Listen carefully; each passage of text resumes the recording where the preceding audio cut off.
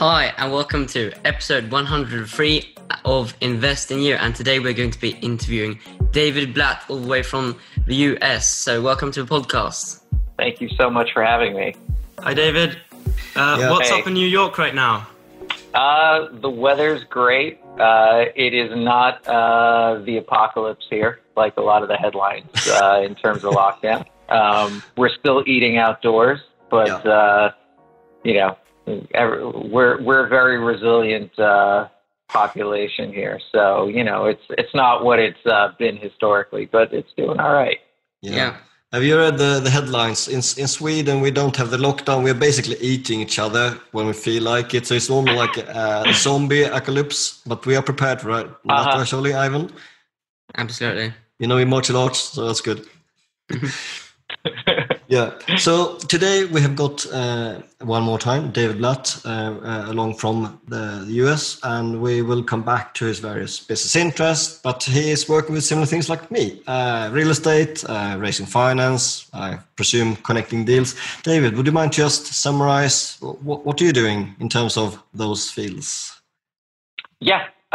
So I've been in the real estate investing space for 20 years, and particularly focused in the debt capital markets. So I ran a distressed real estate fund for 10 years up until 2012. And then when the market started to rebound, at least here in the US from the recession, I dissolved that and I formed a new platform called Capstack Partners, which I run today. And we have two lines to our business. We are acting as advisors to real estate investors and to lenders as well, helping find debt and capital solutions. So helping raise money for deals, finding the right capital structure with lenders. We actually help them find other lenders when they want to do loans together, syndications and things like that. As well as when they want to just get out of certain loans. And then principally, we invest into real estate deals using primarily private high net worth finance. On the investment side, we're dealing with individual investors and then accessing the debt capital markets, which I've known for so many years. I tend to focus on distressed opportunities or heavy turnaround plays. It's always been the space that I play in. That's been where I'm active, not in a fund structure like I've been, mainly because there hasn't been enough deal flow to support that, though I am seeing a little more of a pickup in that space, as of late, just because of everything that's been going on globally. So it's interesting times, and I think some really good opportunities presenting themselves now and in the future. Yeah. So there are business opportunities now in COVID. I think there are. I frankly have not been. It's been a busy time for me. We've just been seeing a lot of opportunities. I think the markets, particularly in real estate investing, pre-COVID, were so competitive that it was really hard for someone like me to find a good deal. At a price that I felt made sense. And what's been happening now is the market's been moving in my direction. We're actually working on closing a couple of deals where I was considered the lowball investor before COVID, and now they came knocking back on my door to make the deals happen, at my price. So there's a little bit of a feeling good about that. Like it. But we're definitely seeing some more opportunities opening up in general, and it's an exciting time to be able to buy right and really just build wealth through the asset. Yeah. Yeah. Okay. So, what part of working with real estate do you enjoy the most? I would say that for me, I really like thinking about how to put the deal together. So obviously, you got to bring money to the deal, but just thinking about the ways to do that, right? So, you borrow some of that money, you bring investors in for some of that money, and that's, what we refer to as the capital stack. or the Cap Stack, which is why the name of my company is that. So I just really like that. It's like a puzzle for me. And I love the negotiations. When you look at real estate, a lot of people like to live in their spreadsheets. They're just like faces glued to the computer. They're sitting there putting numbers together. And it's so neat. Everything is in the little boxes. The formulas all work, and it's just perfect. But the part that you can never plug into those programs is the human interaction and the personalities that you have to deal with. I like to joke that you can't come up with the financial formula for crazy, and sometimes there's a little bit of crazy in these deals. You can meet some wacky people. People do things that don't necessarily make sense from a business standpoint, but that's the thing. So I really like thinking about that, trying to understand where people are coming from, figuring out what their interests are, because it's not necessarily always about the money involved in the deal. And really just trying to make the deals work for everybody involved. And I think that's usually what I would consider a successful deal, if you can do that.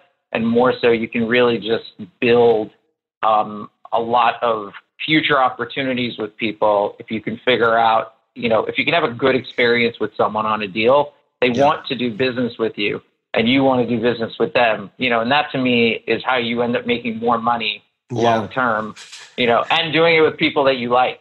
Yeah, David, you're my clone. I could have said exactly the same things. It's so similar. It's hilarious. I mean, the way to approach the aspect is just, so similar. Both how we stack the deals and how we approach the whole, the vendor, the seller solution, really to try to find something that works. And very often we don't offer the highest price, but the best total solution. So I like it. I like it a lot. Yeah, that's exactly it, right? It's because I think if you're only dealing in price, you're really limiting those things of value that you can put on the table for people, and it's worth your while on both sides to really try to learn and understand each other, to then identify, what else may be there. Sometimes, listen, you're going to get a guy that just is like, give me my price. Okay. But then, some people want speed. Some people want certainty. Some people want to maybe stay in the deal, but they don't want to run it anymore. You can get creative in structuring, but you really need to spend the time learning about who your counterparty is on the other side of the table to do those kinds of things and really walk away with a deal that works. Because we think so similar in terms of the approach and probably the way how we do this. Who did inspire you to pick up this way of business approach? Because it is, unfortunately or luckily, quite rare. Why do you go down the route of understanding and questions, I presume? Yeah, I mean, I think it was a twofold. So I actually have a master's degree in negotiation. So I've certainly been trained in a lot of doing what I'm doing when I think about that, enlarging the pie, creating value and trying to, walk away with everybody feeling like they win, and a lot of that stuff has just been instilled in me by training. But I would say that I, as a, from a personality standpoint, gravitated to that. I think that if you want to just stay in front of the computer screen, there are other businesses that are more conducive to building your wealth that way. But real estate, to me, is one of those asset classes that really allows you to invite the human dynamic into the transactions, which makes it so much more fun. Some days it feels like you're building something together. Some days it feels like poker. But it's always interesting and different. And so it just really has a mix of everything. So I think that's also why I gravitated to the just to real estate investing in general. Great response. Yep. Dad thinks. What's your company name again? Is it Capital Stack Partners?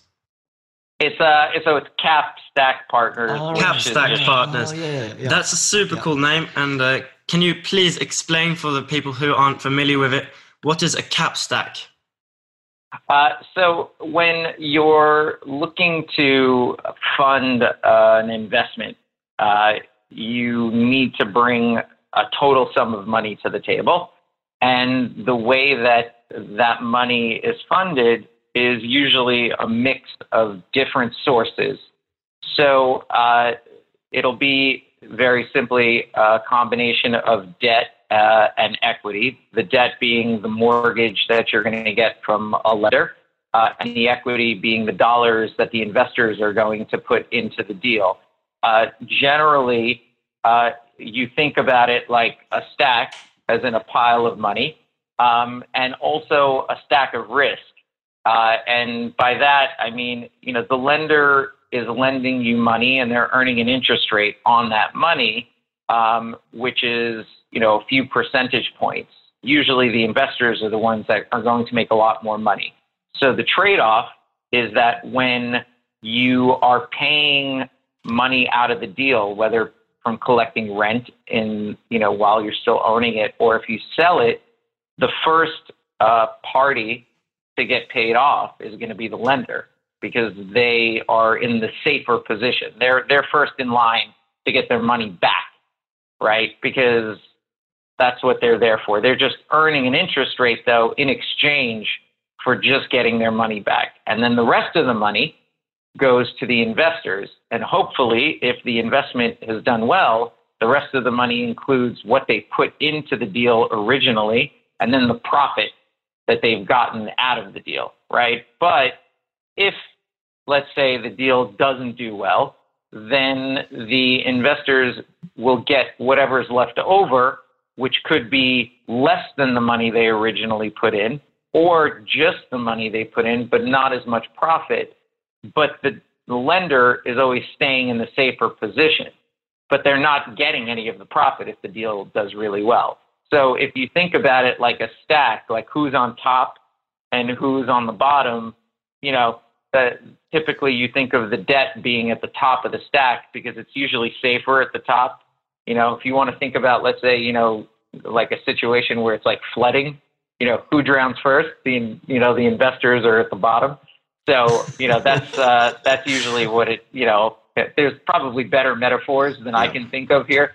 But anyway, that's what a cap stack is. So cap is just a shorter version of capital, but that's usually what it's referred to as when you're thinking about raising the money for a deal. Yeah. So Ivan and Charlie, and especially the whole audience all over the world, I like to use an example where you boys are part of the deal, just to put numbers and example to this. So it's almost like your multifamily house. So it was originally like a 6-bed house, but it's now being converted to, it is in the central part of the United Kingdom. It was 6-bed. It's now 10 beds with 10 en suite, which means ultimately we've got 10 professionals living there. Ivan and Charlie got like 13 and 15% in this deal as like equity owners.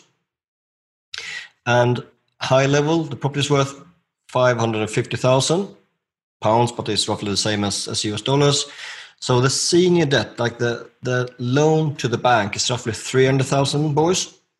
And then on top of that, we have got investor funds, which we have raised as our own money, but it wasn't our own money, roughly 100,000 plus.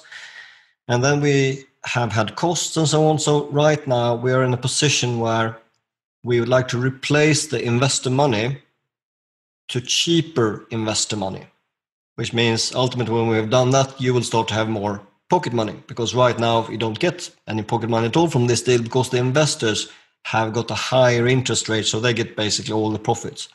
But if you fast forward 15 years, do you think the property will be worth a bit more there, David?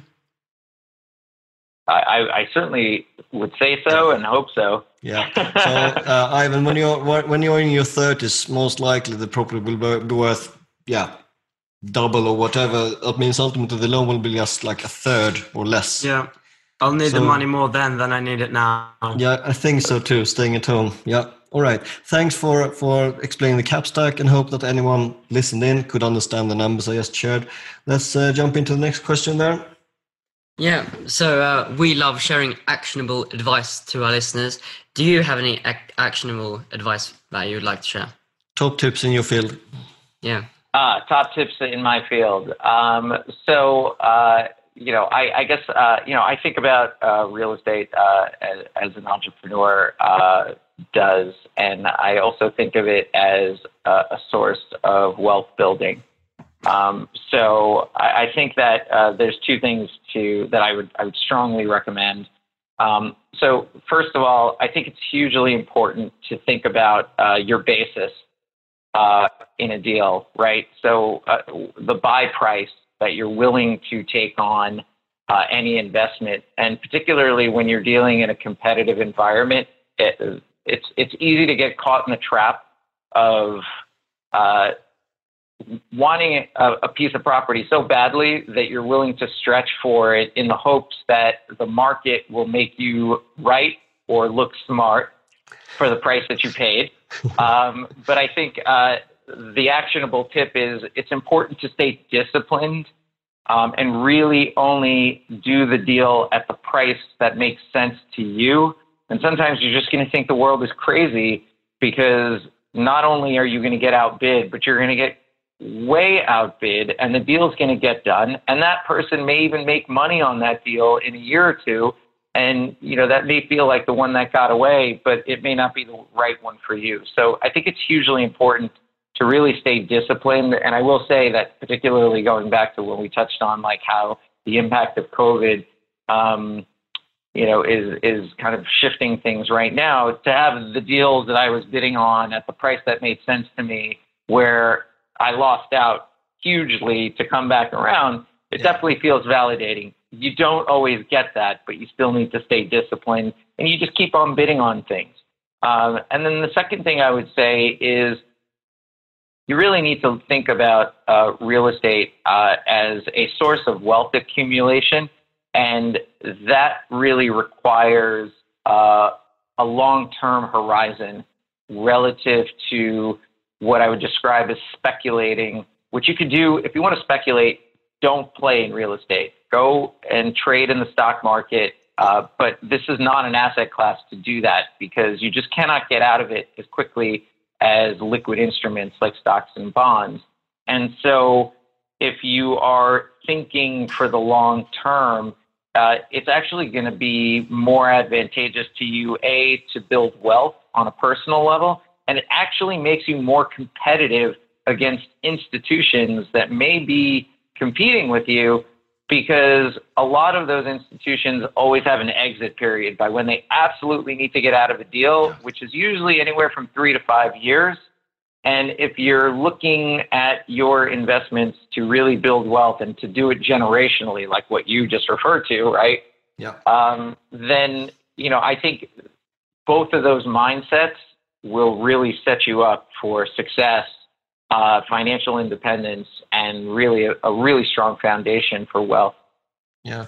I'd like to shoehorn in there 2012, 13, Ivan and Charlie, when we did a lot of, for our sake, family acquisitions. We were appraising well over 100 deals. So we saw more than 100 things, and we bought less than every 10th. And the main reason for that was exactly what David said, that we were outbid. We put in a bid that we could do. So therefore, hindsight, because my brother was so tight and hard on the criteria, meant that every deal we actually got was actually really good. And we could refinance out in normally in less than a year, after just forcing appreciation a little bit. And the other 90 deals, I'm quite pleased we don't have them. There you go. That's it. Yeah. That's. I mean, it really requires a strong discipline, because you don't necessarily get the satisfaction of knowing that you were right in the future. So you just always got to be looking forward, on to the next deal, and you pick off the ones that you like, and just that's what it is. Yeah. Someone must have taught you all this stuff. Do you have any coaches or mentors right now? Currently. So Do I have any coaches or mentors right now currently? I don't. I didn't come with any sort of investment background. I mean, my father drove a taxi. I was the first one to go to college. I had, no guidance in how to manage money and investments. I just knew that I wanted to be successful, and I was so interested in modeling people that were so smart about investments. So obviously, like Warren Buffett is an example that people refer to. So I just started to read about how people were investing, and I continue to read. I still learn so much from just finance books, investment books, and if they're too boring to read, I listen to the audiobooks because sometimes it's way easier to do that.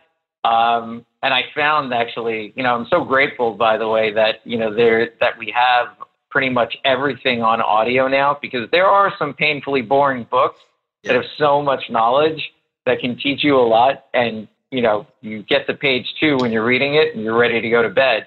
So to be able to listen to some of this stuff and really get the wisdom out of that is hugely helpful. But that's really been the source of what I would say my guidance and education more than anything else. I really like also looking at people who are doing deals at an institutional level and thinking about how they're structuring, and then trying to borrow the model from them and calling it small scaling it.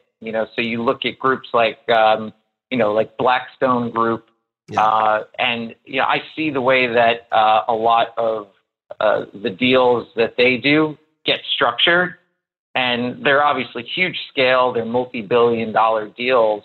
But I look at it and say, okay, if I move the zeros out of the way, what can I do to really take a lot of what they're doing and just bring it down to this people scale version, and I find that it still works, and not a lot of people are applying it, and that to me gives me a little bit of an edge sometimes in the way that I think about deals. Super interesting. I think you knocked off a couple of questions that are both linked to. I'll follow up with. Do you have any other industry leaders that you follow in particular that you'd like to name drop for people who are looking for whose books to read, for example, or podcast or anything at all that you would recommend as a resource? Sure. So Howard Marks is the CEO of Oaktree. He has written a book called The Most Important Thing, and it's a collection of what I would say is blogs, perhaps before blogs were blogs, that he puts out, and it's actually on the Oaktree website. He puts out a monthly letter with his observations of the market and investments. And he particularly comes from a distressed and value investing background. So I really like the sensible way that he thinks about investing. Warren Buffett puts out these letters, obviously, that he's famous for. They're lengthier. This one is kind of shorter form. So I really like his material. I follow Ray Dalio on LinkedIn. So I just like, there's so much content, so for me, a lot of the shorter form stuff is easier to digest. So I've just been enjoying a lot of that, which obviously supplements the books that he's written, which I thought were tremendous from that standpoint as well, which I really like. Cool. Surely over to you. Yeah. So our podcast name is called Invest in You. So what does investing in yourself mean to you? Investing in myself, it means two things. So first of all, I think about how I can grow as a professional. as an investor all the time. So like I said, I really try to read a lot. I like to read about either financial history or even, current things, where I can continue learning. I like reading about other industries, but it's hugely important that my education never ceases in what I'm doing. And I think between that and just the deals that I'm doing, you always learn a little something from your experience when you're transacting and when you're taking down another deal, or even if it doesn't happen, there's always something you can learn from it, or you should be at least looking back and really, assessing the situation and figuring out, okay, how can I do this better? So that to me is an important component of, the invest in you concept. And then I would say the second thing is, especially when you're dealing with investment management, it's very easy to fall into the trap of doing a deal for the sake of doing a deal without realizing how much it's going to require of you as an investment manager on behalf of investors. Because, on the one hand, you say, okay, I want to get a deal done, and I also want to deliver returns to my investors so that they can see a profit on this deal. But the other huge crucial piece of that equation is, what are you going to walk away with from that deal after putting in all the time, right? And that's the work part, right? Where you have to think about, is this going to be worth my time? And, it's not a question of putting yourself first or not putting yourself first. It is a question of saying you only have so much time to commit. And so if you find out after you do a deal that you've now committed yourself to something, you have to see it through, and it may not deliver you a good enough return for the time and attention and everything else you put in. So it's really important to think about those things before you move forward, because either you're stuck if you're doing right, or you may end up compromising what you're doing and the deal may end up not performing. So, it's the true, call it financial investing in yourself, right? Because that's ultimately the point, right? You want to create, a certain level of financial independence, security, and wealth. Yeah, I like to add to that. So many people who are doing like joint ventures, which initially sounds really good, that you're going to do all the work, someone else will put in all the money, but you might be stuck to do all the work forever and ever, or for a very long duration of time, which might not be worth your time after a few years. And I'll pause there, but that's a big topic. Ivan Charlie, you got another one? Yeah, so you might have been working in some cool locations. So what is your favorite office to work in? So I actually, I'm based in New York. I'm from New York. But I actually have been spending, before COVID, I have both a home and an office in Miami, and we're spending more of my time there. So I really love it there. I think, it's obviously the weather is fantastic, especially in the winter.